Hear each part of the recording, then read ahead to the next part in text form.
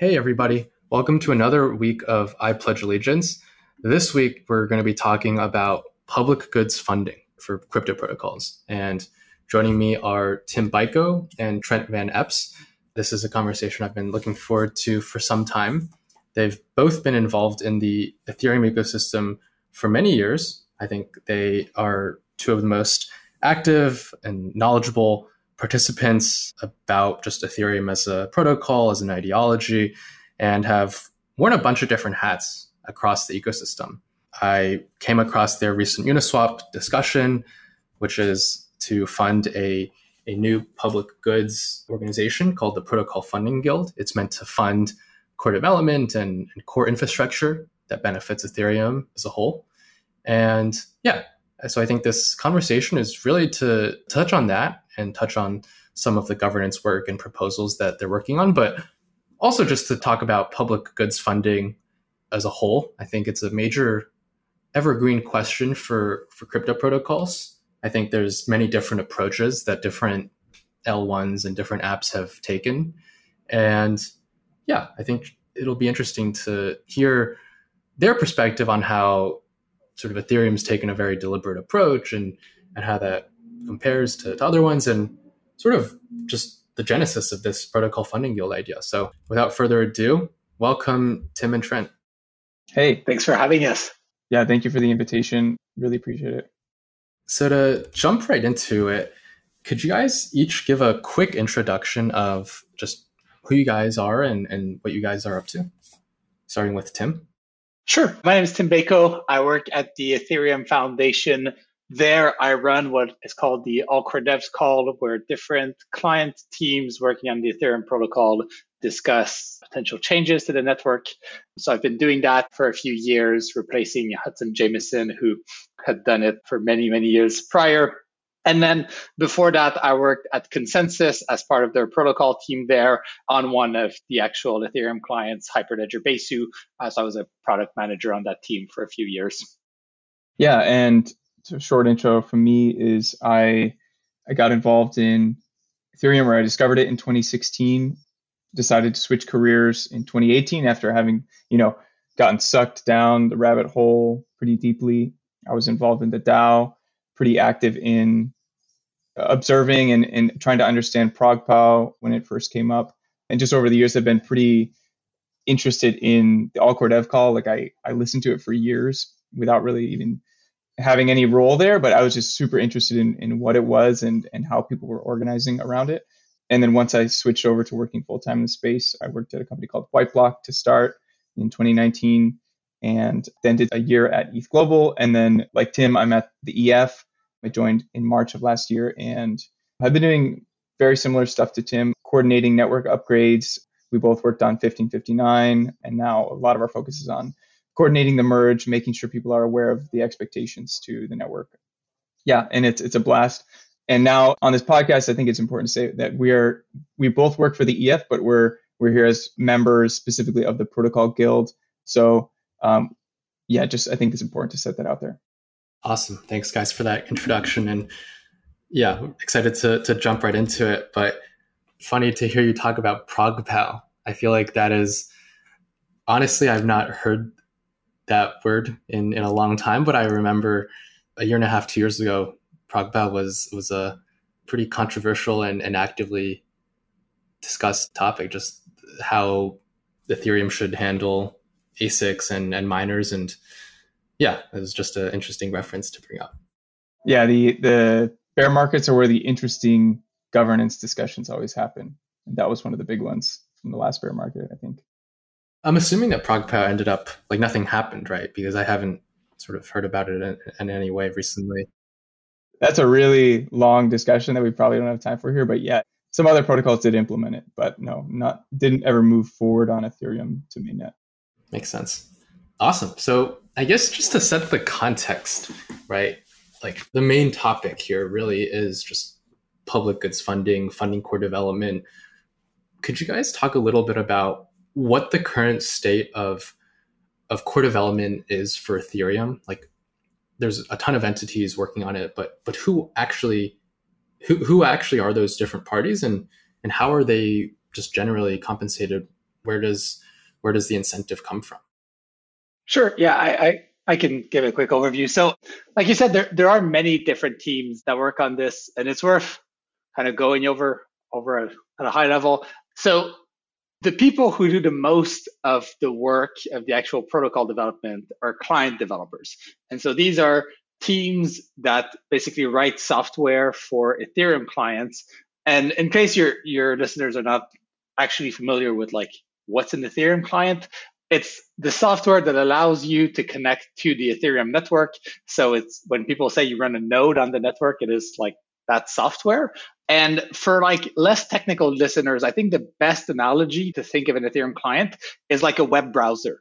So there's many different web browsers. There's Chrome, Firefox, Opera.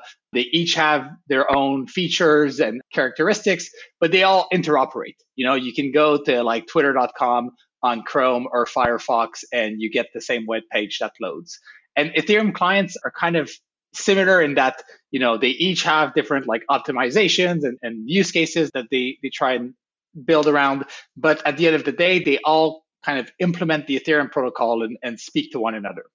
So to go a bit deeper, there's two types of Ethereum clients. So there's what we now call execution clients, and you can think of those broadly as like ETH1 clients. So these are teams like Geth, Nethermind, Besu, and Aragon. And these clients basically run the current proof of work chain, execute all the transactions and smart contracts, and do a bunch of other stuff like syncing, providing APIs for users to interact with the network and whatnot. In parallel to those, we have what are called consensus clients, or basically ETH2 clients, which run the beacon chain. So today, Ethereum has a proof of work chain with applications. It has in parallel to it beacon chain, which runs a proof of stake consensus algorithm. And there's a different piece of software that you need to run to be on the beacon chain. And that's what a consensus client is. And the teams working on that are teams like the Prism team, Lighthouse, Nimbus, Teku, Lodestar. So that's like the software you would run on the beacon chain. And then there's obviously this big transition to proof of stake that we're doing, which means that you'll kind of need to run both in parallel. You're going to need to run a client on the beacon chain to kind of sync with that and get the latest state there, and then a client on the execution chain to actually process transactions. And so the people who like write that software are like, in terms of direct contributions to the protocol, kind of the core group, and they're split up across a bunch of different organizations. So today, the only kind of team within the EF that does this is the Geth team. And the other kind of 9 teams are split across a bunch of different companies. So Consensus has a few. So Consensus has both an execution and consensus layer client. Nethermind is another team. Aragon is another team. ChainSafe, Prismatic Labs, and whatnot. And so they're all these kind of independent companies working on that. Beyond just the client developers themselves, there's probably 2 other big groups, or maybe 3. So the first other big group is just researchers. So there's a lot of people who spend a lot of time thinking about what are the new things we're going to do on Ethereum and like what's even possible, like in terms of cryptography, in terms of technology. And so these folks, obviously, they don't write the production software that goes into the clients, but they kind of come up with the ideas that then inform the design for things like the proof of stake algorithm. So they're obviously hugely important.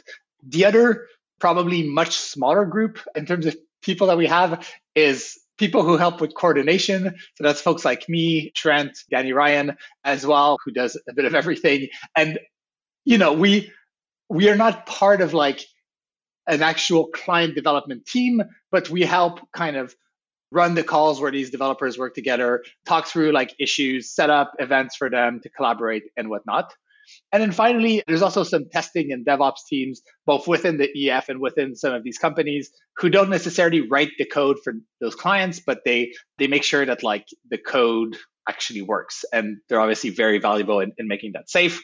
So kind of to sum up, you have a really big group of people actually writing the software, a smaller group of people doing the research, an even smaller group of like people who are just focused on testing and DevOps, and a very small group of basically a handful of people who help with coordination across all this.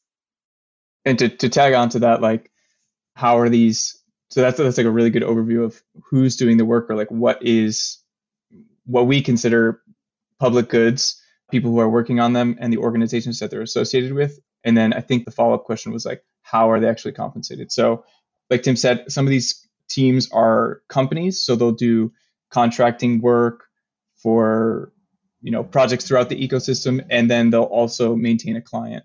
Or they work for a larger company and they're paid salaries. There's a pretty wide variety for how all these teams are structured, so there's no like one size fits all. Some of them, actually, the EF does fund a fair bit through either grants or other programs. Maybe Tim, if you want to jump onto the client incentive program after this. But the EF does play a large role in funding some of these teams, and that's probably going to be the norm, or that'll probably maintain for the next, like the near term.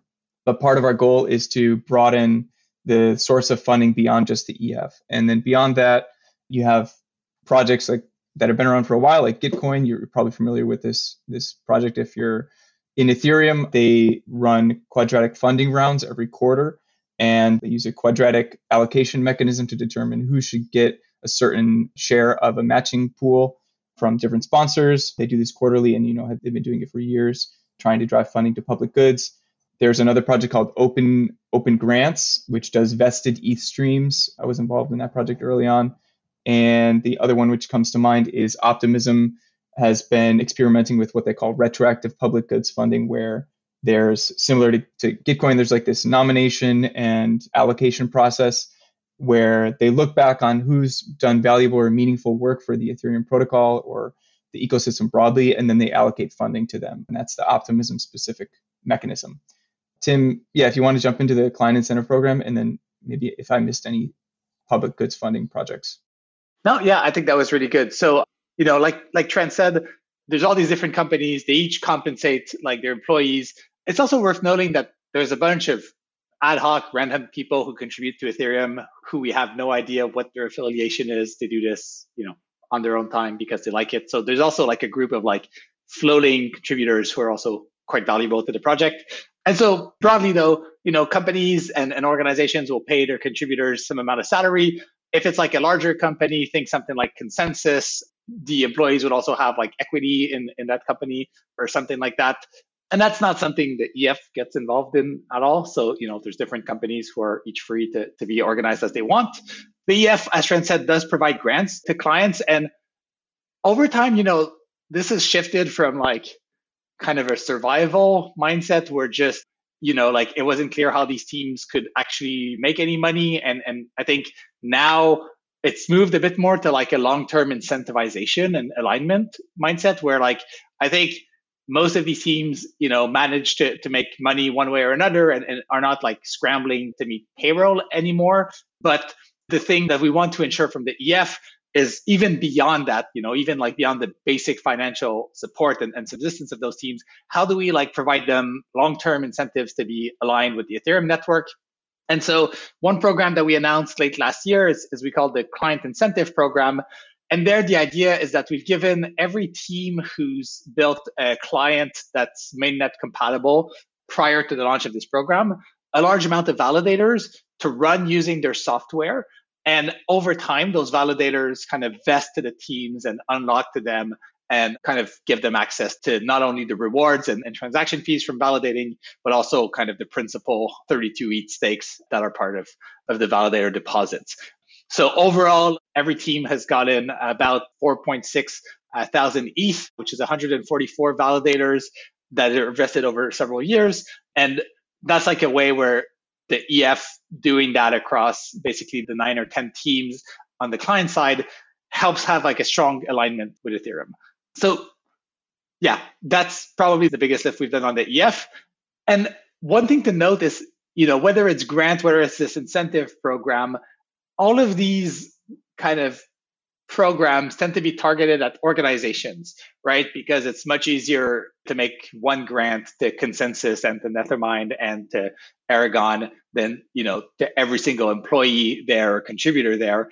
And this is kind of one of the reasons that the Starting Protocol Guild is, even though the organizations that manage these clients are obviously incredibly valuable, we also want to make sure that there's mechanisms that exist in the space to directly incentivize the actual contributors, like the actual people who are part of those teams, who are doing the work. And that was a big part of the reasons for setting up Protocol Guild. Really great overview, guys. And yeah, a lot to unpack there. But yeah, I mean, it sounds like obviously all of the clients are sort of super essential. There's various types, various entities creating those clients. Those clients are not necessarily directly monetizable, nor should they be, but there remains a healthy environment of funding from many different sources, both from the EF and from private companies and other individuals. And sort of there's also just a much broader ecosystem of people outside of those core client teams just helping, maintaining, testing. And yeah, I think that's a pretty just, there's just a lot going on there. I'll also add that we have done fun things like we've sold NFTs in recognition of projects like, or not projects, but like when the Beacon chain went live, we sold some NFTs associated with it and like released a book. And by we, I mean Stateful Works is a separate organization. And then Tim and I collaborated on 1559 NFTs, and we'll probably do something for the merge as well. But yeah, so there's like a whole range of ways that, and then, sorry, the proceeds go to the people that worked on those mechanisms themselves. So another like maybe less well-known way that public goods are funded. Awesome. I actually had no idea. I got to check those out, add them to the show notes after. One question about just sort of state of Ethereum funding is, what do you guys see as the EF's role? And obviously they've taken a pretty intentional, I'd say, historical approach of we will help fund individuals and teams, but we will not be necessarily actively setting direction ourselves and sort of doing decision making top down for the protocol. Like we may have our opinions, but we will leave space for others to really take the mantle, and sort of that's what's most healthy. And it's a very deliberate approach that's, I think, different from most other L1s, if not all, right? You look at, I mean, just to name some, not to call them out, but just because they're different, like Solana Labs or Ava Labs or Terraform Labs, right? All these other L1s, they have very sort of top-down, centralized sort of core teams. Like, just curious, like how you think the messaging for the EF has emerged and evolved over time. Yeah, that's a good point. It's definitely the case that like, even if it wanted to, the EF can't really force Ethereum in a specific direction unless the community wants to. And one example I like to give here is Vitalik has a bunch of EIPs that have been pending for like a year or two that, for whatever reasons, client developers do not prioritize above other things. And to me, that's kind of a healthy sign that like even Vitalik has some stuff that's like stuck in the queue and he personally would like to see move quicker, but the kind of consensus amongst client teams ends up not favoring those. And I think there's like many reasons for this. It's like, one, even if like the EF wanted to like set a specific direction, we could at best potentially fund people to do some specific thing or not. But then if the community does not agree with that, you still need, even if we've convinced all of these client teams, you then still need to convince all of the community that they should upgrade their nodes and run this new version of the software and, follow this upgrade. So because, there's this like, I don't know, resistance from the community to run software that they don't agree with, then you kind of trickle down from there where it's like, okay, well, then in that case, client developers probably should only work on stuff that like the community thinks is important. And in that case, it doesn't make much sense for the EF to even try and like nudge things in one direction or another. Yeah, so I think it's just like it's something that like over time as the community grows and as Ethereum kind of maintains this culture of people running nodes and the nodes on the network kind of coming to consensus about what the rules of the protocol are, it's less and less possible for like a single entity, whether that's the EF, whether that's another entity, to come and like single-handedly change things. That said, I think we do obviously spend a lot of time discussing amongst client developers and researchers and obviously amongst the entire Ethereum community, like what are the big important things we should work on? And that's probably the thing that informs kind of the roadmap in the medium term the most. Like obviously we're working on proof of stake now. There's a strong desire to then do data sharding so that roll-up fees become lower. So those things are kind of decided at a very broad level by the community. And I think the other bit as well is there's a part to this where for the software to actually be implemented by clients, the research has to be done. And in practice, it's very rare that like there's two research efforts about important things on Ethereum that end up being like ready right at the same exact time. And that's something I used to worry about and don't anymore. So, like people might ask like, well, okay, why did you like do proof of stake before data sharding? And the short answer is just, there was a specification and the research was far enough advanced that we could do that thing first, and it takes more time to do the other thing. Yeah. So anyways, just to kind of summarize, like I think, yeah, the EF obviously doesn't try to like influence these decisions through grant making or whatnot. We want to support the Ethereum community. And I think even if it wanted to, it would be quite hard to do it because we'd have to then convince the entire community that this is the right path. And unless it actually was, I don't see that happening.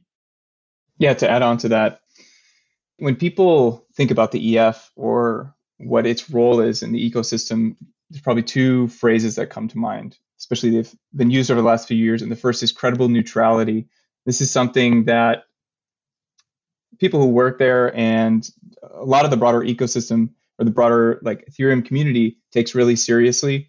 They think that this is something that's worth pursuing. And maybe for listeners, credible neutrality is the characteristic of composing yourself or operating, giving guidance in such a way that you don't compromise the underlying characteristics of the ecosystem. So Ethereum itself, the EF isn't going out there and making explicit comments or trying to influence the ecosystem one way or another. It's much more of a mirror, and it will provide funding to the direction that the ecosystem itself or the community wants to go into, but it's not going to compromise the reputation that it's built up over the years by trying to weigh in on really sensitive issues. It's very clearly a key component of the community. The EF has played an important role from the early days until now, and probably for the next few years, it will be really important to getting important scaling initiatives funded, for example. But over time, and we've seen this happen more and more, is the EF wants to step back and delegate these decision-making and this guidance to the community such that it doesn't ruin or spoil the capacity for the community to make its own decisions and direct its own future. And I think so credible neutrality is just super important for how the organization sees itself and the people that work there. And I think I happen to agree that it's really important that continues into the future. And then the other phrase, which when people hear about the EF or they're familiar with it, they'll hear the term gardener, like they're not intervening directly to, shape the ecosystem in a certain way. The EF's job is to create the right conditions for beautiful organisms or unique objects to flourish. And I've actually joked, I've pushed back on this. Gardener seems much more tame and like sandboxy than it should be. In reality, the people at the EF and broadly throughout the community, I think it's much more of a like forest ranger vibe. Like there's no controlling what happens throughout like a national park in the US is where I'm from, so it's immediately comes to mind. But like forest rangers, they're there to like make sure funding gets the core infrastructure, the trail system, the places that hikers need to rest in, making sure it's safe for the human participants. But they're not going out there and trying to control every single plant that's growing or controlling all the animal species that are allowed in the park. Like it's part of what makes these parks so incredible to experience, is that they're raw, natural, full of biodiversity and vibrant life that you're not going to find in something like a monoculture forest or like a timber management system. Like this is just not going to happen. Yeah. So the idea of a gardener and that you're stewarding this ecosystem forward is another really big thing. But I think I'm going to try to push for like forest ranger. The dark forest ranger, I think, is what we landed on lately. But yeah, I think those are two really important themes. Or you could just go park ranger as the framing. There you go. But I do really like that. And I've never actually heard that sort of analogy before, sort of forest park ranger. I think it makes a lot of sense. I guess, yeah, this provides a pretty natural segue to just like, yeah, we've talked about the state of public goods funding generally on Ethereum. We've talked about some of the client teams and the EF and some of the other companies. Like, where does the protocol funding guild fit into this? Where did the need come from? And it seems like it's something you guys have been working on for some time. So yeah, we'd love to learn the story. Sure. Yeah, this is, like you said, a perfect segue, because the way the EF frames its relationship to the ecosystem is like, we should allow experiments to happen. There's no certainty that they're going to have the best solution. And over time, you've seen the EF reach out to support members of the community or projects in the community like Gitcoin. They've been matching partners. They've supported ETH Global, other domain experts like ETHStaker, to really run with this experimentation. And I think within this context is really what the Protocol Guild is allowed to exist within, in that like there's this freedom to experiment. There's this idea of many different approaches are always better than a single one. And I just want to recognize that this is kind of a key part of what made this thing actually possible in the first place. So what is the Protocol Guild? I guess I'll start with that and then pass it over to Tim. But so the Protocol Guild broadly it's an organization made up of Ethereum core protocol contributors. Like Tim mentioned, the people that are working on clients, they're doing research, coordinating network upgrades, core protocol contributors. And this organization maintains an on-chain registry of the membership in a smart contract. And this allows the ecosystem to directly fund the membership, their work, what we would consider public goods. So that's like the simple explanation of what it is. It's just maintaining an on-chain registry, which is updated as that membership changes over time. And, the way we use this on-chain registry is by getting people to, or soliciting sponsorships for this pilot we're working on. So, and hopefully over time, this will start to turn into more of a flywheel, as we build norms around it. But we're trying to work on soliciting donations to this mechanism, which donations are vested over 1 year for the pilot. And there's a couple of different things we want to do with why we think this is important, why we believe that community funding of core devs is crucial, and why we're focusing on tokens. But I'll let Tim address that. Right. Yeah, I think that's a really good overview of what Protocol Guild is. And then the question is like, well, if we've talked about these teams get paid a salary and the EF provides them like ETH-nominated incentives, like why do you even need something else? And I think there it becomes much more a question of like opportunity costs. So what we see is that people who like work on a core protocol, they do get like a salary and they will participate in like the ETH bonuses that their team gets from the EF. But at some point they look at, what else could they be doing with their life rather than work on the core protocol and realize that, well, if instead of working on L1, I went to work, say, on a DeFi project, I could make, 10, 100, 1,000 times the same amount of money. And that leads people who, even though they would prefer to work on Ethereum L1, to, rationally go and work at the application layer rather than the protocol layer, simply because, issuing a new token that starts as a value of basically 0 provides much more upsides than ETH can ever will, because it's a mature asset.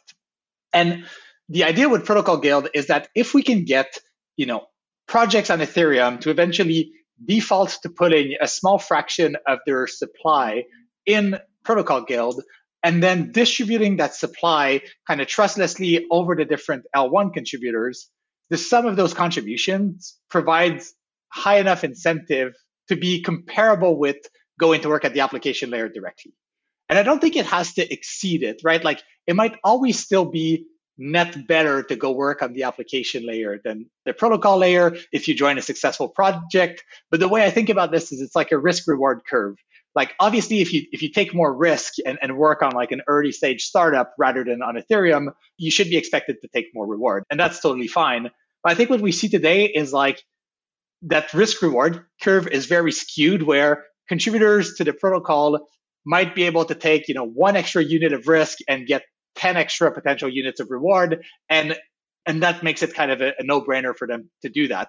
And the hope is that with Protocol Guild, you provide enough upside because you have a large number of projects who've contributed to them and those projects are successful, such that it makes sense financially for contributors to stay and work on the layer 1. And the follow-up question is then, well, why would any project want to put money in Protocol Guild? And I think that the short answer there is because a lot of projects built on Ethereum basically have a dependency on the network to be reliable, to be secure, to keep innovating. And that layer one being able to retain contributors and keep working on it means that we are able to kind of provide more value to all these projects. Like if everybody leaves after 3 years because they realize they could just go working in DeFi instead, it means that things like scaling take longer, things like getting new EIPs take longer. And I think for like applications on Ethereum, at least every single one I've talked to, that's not what they want. They want to have like kind of a robust set of people working on the core protocol so that they have high confidence that they're building on the best platform. And yeah, and I think we can achieve that by like a pretty small donation in terms of like percent of supply from projects to the Protocol Guild. Obviously, this is like a new idea and we're all trialing this. So we're starting a bit smaller. We're reaching out to just a smaller number of projects to make sure that like we can have kind of a pilot on this and tweak things as we go. But the hope is over the medium and long term, it becomes a sort of norm in the community that new projects contribute a small percentage of their tokens there. And that allows kind of ample funding for protocol developers and researchers. I think I can also add some more like historic context of like, this isn't necessarily a new idea or even that novel really. It's just a registry on chain.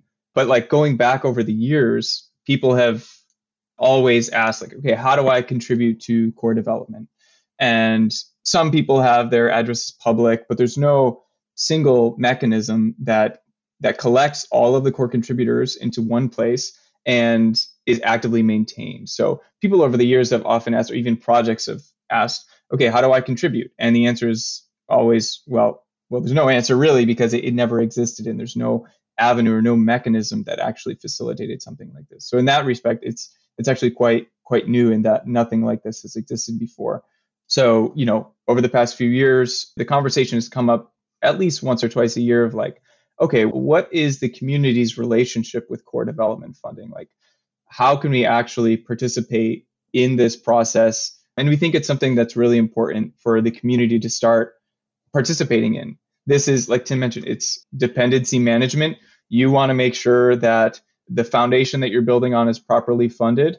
If you have a protocol that has a token or is revenue producing, there should be a mechanism for you to give back to the protocol. And I think we can also emphasize that like this is completely opt-in for both the members and sponsors. This isn't like a tax that's being instituted across the ecosystem.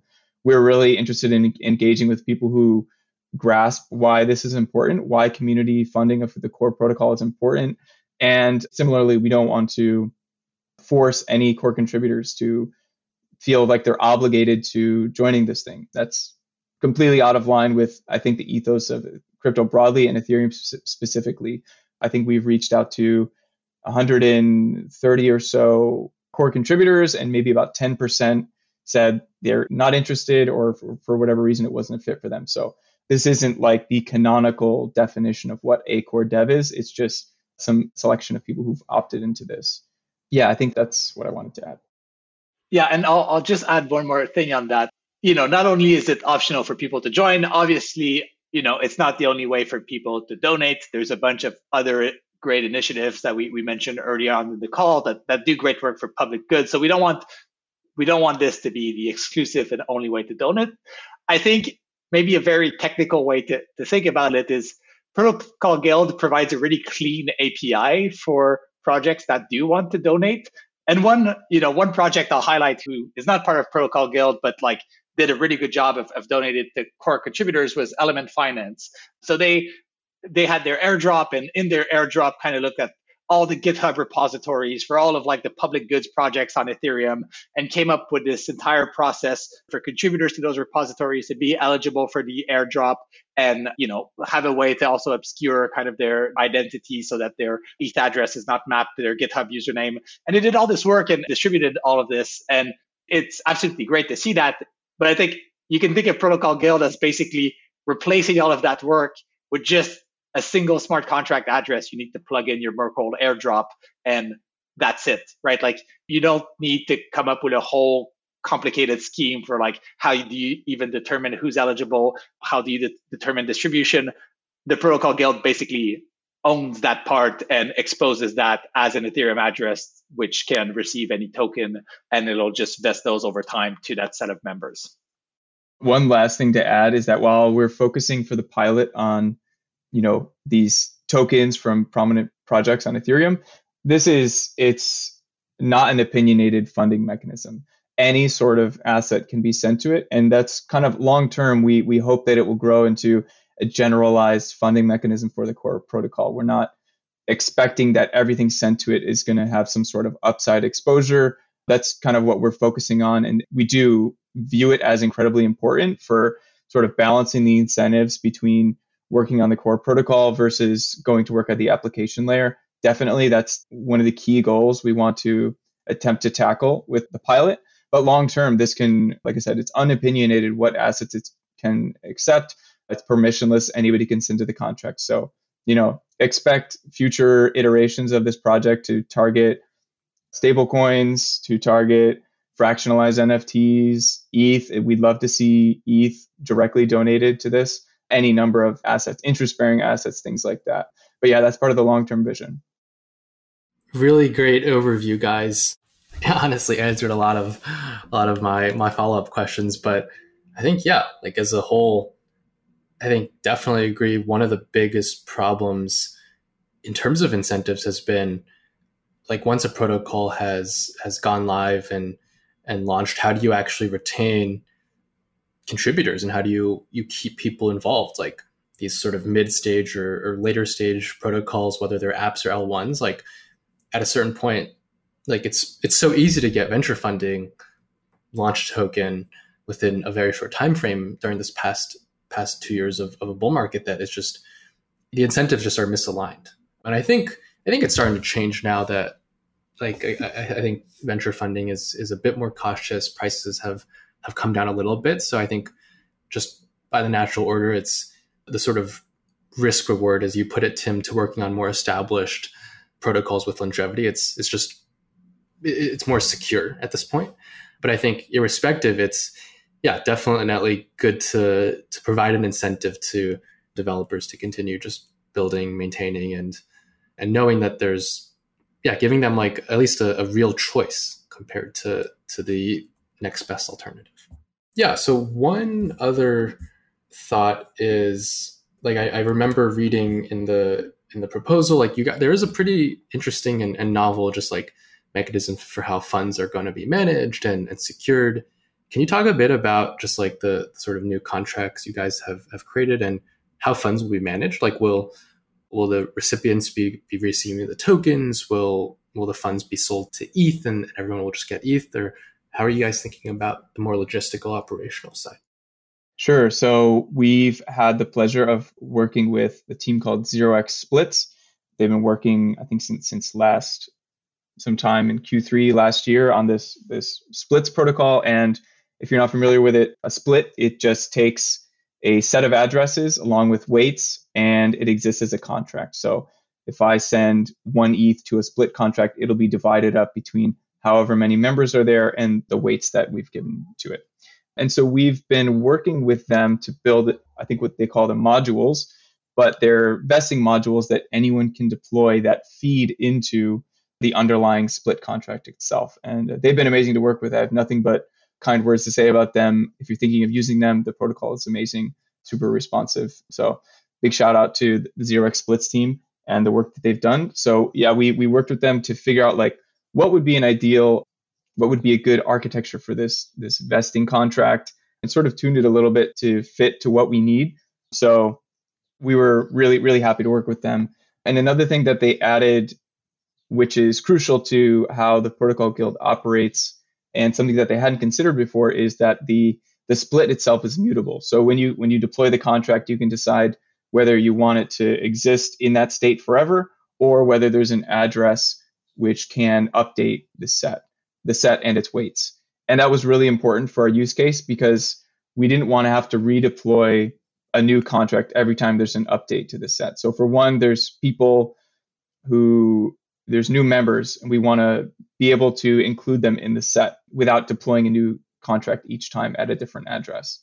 And the mutability feature that they added for us was really crucial in enabling that. So for one, if there's new people joining core protocol stuff, we want to add them. They should be recognized for their work. If there's people leaving to, work on other things, they should be removed. This is kind of like the core functionality of what the Protocol Guild as an organization does. It maintains this registry to, as accurately as we can, reflect reality. And so the other thing that the guild itself does is it manages the weights. And manage is probably the wrong term to use here, because what we've decided to do is curates. Right. Well, yeah, it curates the set, but one of the guiding meta goals we had is that we want to reduce the amount of management or decisions overhead. Exactly. We want to limit the overhead as much as possible. So what we've done for weighting within this split is it's simply time-based. So if you've been around for 5 years and I've been here for 2.5, you'll have almost double the weight. And I say almost because we also square root the weight, and then that's the weight in the set. And we think that's really important because it reduces the total variance of the range. Some people have been around since the launch of Ethereum, and that's amazing, and that should be rewarded. But then you have somebody who joined today or 6 months ago, and kind of inherent in this, or a key part of this entire project, is that we incentivize new people to join and keep them sticking around for those. I think Tim has used the barbell term. We've got people who join early and then people who stick around for 5+ years. We want to incentivize people to stick through that, 2 to 4 year trough where core protocol work is hard. It's a lot of nitty gritty stuff and it may not seem worth it. Some people are willing to push through that, but if we can at least add a little bit of incentive to the people that are, around for a few years and considering other options, that's what we want to do.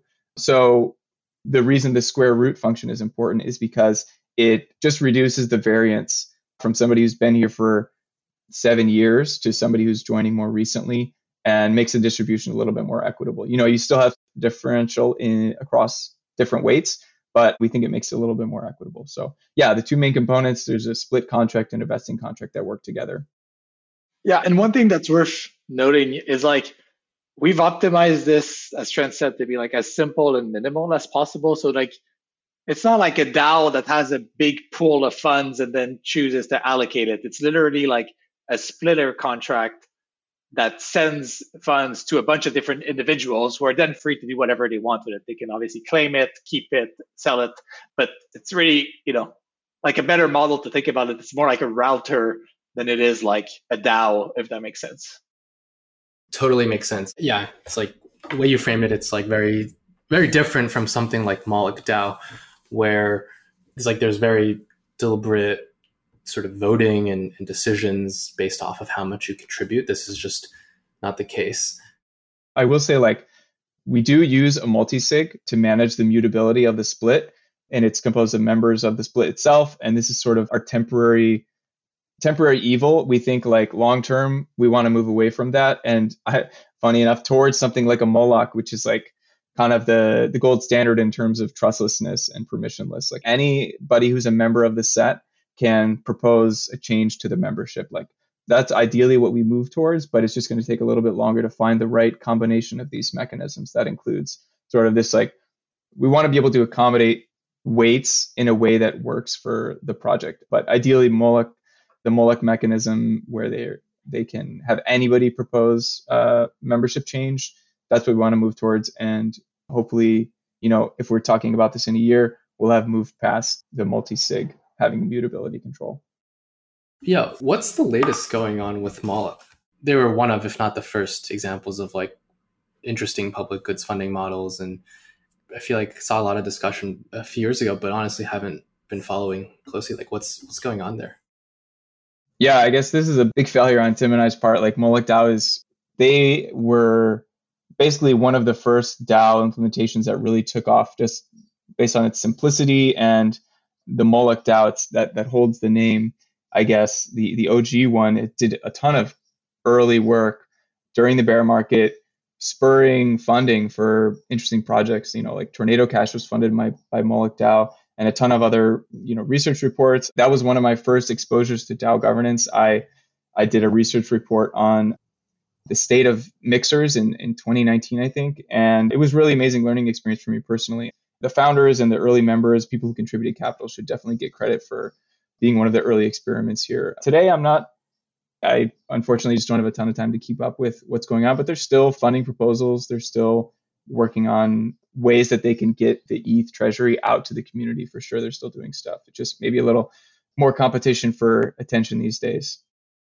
Yeah, one thing I will say is Moloch is still the main funder for the Ethereum cat herders, who provide a bunch of project management help and provide notes for core dev calls meetings. They do like interviews with EIP authors and stuff like that. So that's like one pretty concrete thing that they still are the main, if not sole funders of. So yeah, definitely still value their presence in the space. Got it. Really good to know.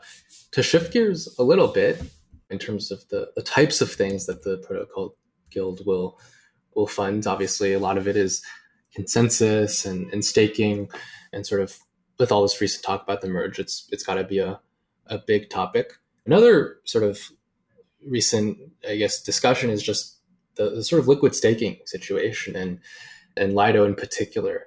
I think you guys have spoken a bit publicly about sort of your thoughts and just like the different trade-offs for and against capping the STETH supply as a proportion. But yeah, just curious, like how you guys feel about the debate broadly. Like, again, I think you guys have talked about it, your opinions already, but just curious if there's anything to sort of summarize on this podcast.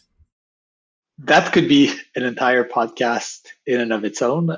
I think there's a bunch of concerns to go in it. There are risks that happen when a specific staking entity has more than a third of the stake, and this is starting to be the case with Lido. And then, the more Lido side of the debate is that, well, there's not actually only a single staking entity. There's many of them behind the scenes, and none of them have enough stake to kind of harm the system. I'm not quite sure how to go over this in 5 minutes. I do think that whatever outcome we end up with as a community ends up being a pretty strong precedent. So I think in general of blockchain governance as kind of case law, and I'm not a lawyer, so this might be a pretty bad analogy, but it's every time we make these big decisions as a community, there's a whole alternate branch of history that we kind of foreclose, and we then move in that direction. And obviously the biggest one on the Ethereum side was the DAO. There were some smaller ones with stuff like ProgPow, and whether or not that got in. 1559 was probably another one. And I think, every time there's these contentious conversations, regardless of which way it lands, the second order effect is the entire alternate history gets very hard to explore. I think the reason is just because what happens is if there's a world where the Lido people are unhappy, then they obviously probably stop their contributions, and others who are on their side would stop their contributions or lower them. And there's that kind of part of the ecosystem that doesn't happen. And then similarly, if the people advocating for a cap are unhappy with the outcome, then they might get kind of disenfranchised from Ethereum and lower their contributions and be less engaged in the community. And so I don't know. Yeah, I don't have specifics, and I don't think there's quite enough time to go into them, but that would be my higher level comment is it's really worth thinking hard about what's the second order impact of whatever decision is taken, and making sure that that's also something people consider rather than just the very short term pros and cons. I don't have a very deep or sophisticated view on this. Tim has thought about it much deeper than I have, but I will say that there are norms. There's precedent for mining pools historically limiting their share. In Bitcoin, I know of, and I believe it's happened in Ethereum, self-policing themselves. They understand the risks inherent in having more than 50% share of the hash rate. This self-policing is not something that's completely a new concept. And I think it underscores the reality that at the end of the day, blockchains are social constructions, and the people that believe in how they operate and where they should go it's based on who believes in the community and whether they think that it's worth pursuing a certain direction for. So I hope that the people that are engaged in the Lido discussion just think about that. Whether something is technically possible, that's one thing, but whether it should be a certain way is another thing. Really great perspective. And Yeah, definitely hard to summarize it in a few minutes, but I think you guys did a good job. Definitely an evolving discussion that will, yeah, set precedents. It's like the butterfly effect, except everyone knows already that whatever happens as a result of this debate, I think we'll have pretty meaningful messaging for everyone else in the ecosystem. Another topic is just like your guys' experience with coin holder governance broadly. I think there's been lots of angles that this has been talked about, from Vitalik talking about why Ethereum is sort of why he thinks it hasn't and shouldn't have on-chain formalized governance. And with the past 2 years, we've seen a lot of DeFi protocols and NFT projects launch sort of one coin, one vote governance, very direct democracy. It's something that I've talked about in this podcast a lot of times, right? Just the trade-offs, how direct democracies in many or even most decisions is just not sort of optimized. It's not ideal. I think it's a good starting point in terms of like everything's super decentralized and sort of building up sort of hierarchy from there. But yeah, I think it feels like, to me at least right now, like people are not super bullish on DAO governance, frankly. They criticize it as slow and efficient, and just like the incentives aren't there. So yeah, curious like what you guys just gut reactions are to these thoughts. Like, how do you feel about on-chain voting, DAO governance right now? Is this something you guys have thought about? I will just say, like, there's a big distinction between the core protocol having coin voting governance and the applications on top of it. Obviously, the applications have much more freedom to experiment with different models. But, core Ethereum, the protocol itself and how decisions are made about it, I don't see coin voting ever becoming a norm. But if we look back, like, I believe there was a coin vote for the DAO fork. I also think there was a coin vote for ProgPow. But for some reason, one or both parties being like supporters and people against ProgPow, they didn't view it as legitimate. So there is a history of coin voting in Ethereum governance, but not anything recent. And I think that's probably for the better. There's a lot of challenges that are associated with coin voting, which you touched on a few of them there.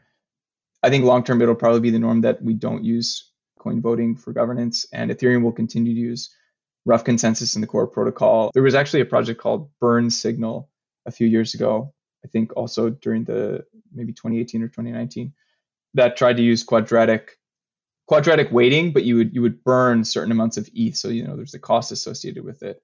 But yeah, like that project and other coin voting examples, it's never really been a norm for the community to vote on these projects. And they really, if you notice, it really only happens when there's an incredibly contentious decision, one of which resulted in the community forking off. Yeah, maybe the way I think about it for coin voting specifically is, do the coin holders actually map to the stakeholders you care about? And this is where, like, if you think about that for like a second, it immediately makes no sense on Ethereum, because, there's not really a strong correlation between the largest holders of Ether and, like, say, the best developers, the users in general, the people who like want to maintain this platform for the next 10 years. So like, because this mapping between like coin ownership and the stakeholders you're optimizing for is quite bad, then we never basically use coin votings. And every time we have, like Trent said, people just they view that as at best one of many signals, but we've never made a decision or like broken a tie based on coin voting. I do think though, for a lot of DeFi projects, like coin voting probably makes a ton of sense, because you can make a much better claim that like the coin holders of the project are the stakeholders you should be optimizing for. And then the nuance probably gets at like, do you want to optimize for the coin holders today or the coin holders 10 years from now? How do you balance short-term growth versus short-term taking of profits? But those questions seem like it seems like there are already answers to those in like the way we run traditional companies, for example. And so I think coin voting makes a lot more sense for things like that. And then it's like interesting if you're building something that's like not quite, say, like a pure financial product, but also not quite an L1, where you want to have like much stronger kind of neutrality, then you get like this weird middle ground. And I guess we're seeing this right now with Optimism, which, to some extent is like not a base layer like Ethereum, but it's also not like just an application. And so they have like this dual governance structure that they're trying with both coin votings on one side and then these soul-bound NFTs on the other. And I think that'll be like a really interesting experiment to see play out. But yeah, I think it really comes down to like, who are the stakeholders you're optimizing for, and like, are coins the best proxy you have for them? And if not, then obviously using something else makes much more sense.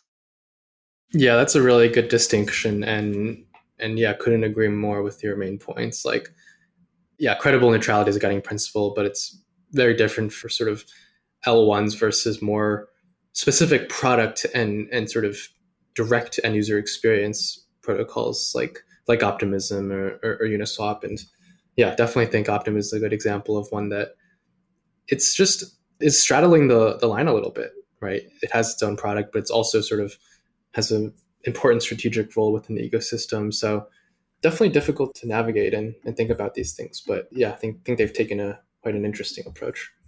Guys, I know we're coming up on time. So yeah, really appreciate you guys coming on today. I know you guys have a few governance proposals sort of coming up and some live already with, I think, ENS. So yeah, really excited to see more of it come up for the Protocol Guild. I think what you guys are working on is just, yeah, really, really valuable in balancing some of the incentives for core development. And yeah, really appreciate the work you guys have put in here. Thank you for hosting us. This has been a really interesting conversation, and it's always a pleasure to have like a forcing function to get your thoughts out of your head and explain it to somebody else. So I thank you for the opportunity. And I guess if anybody is listening and they're interested in like following along or learning about the project, you can follow us on Twitter at Protocol Guild. Just the name itself is the handle. And like we alluded to a few times throughout the podcast, we are fundraising now for the pilot, it lasts for 1 year as an experiment. We want to understand how this mechanism works, where it's going to fail, where it needs to be improved, kick the tires a bit. So, if you're a protocol or a project, we've had some individuals also contribute to the pilot. But if you're a project or an individual related to a project that's interested in either learning more or participating directly by sponsoring with some form of tokens, we'd love to talk to you. Definitely reach out to myself, Tim, or any of the members. You can find the membership in our docs as well. But yeah, thank you again, Derek, for the opportunity, and can't wait to report back to see how the pilot goes. Awesome. Thanks a lot, Trent and Tim. Bye. Thanks.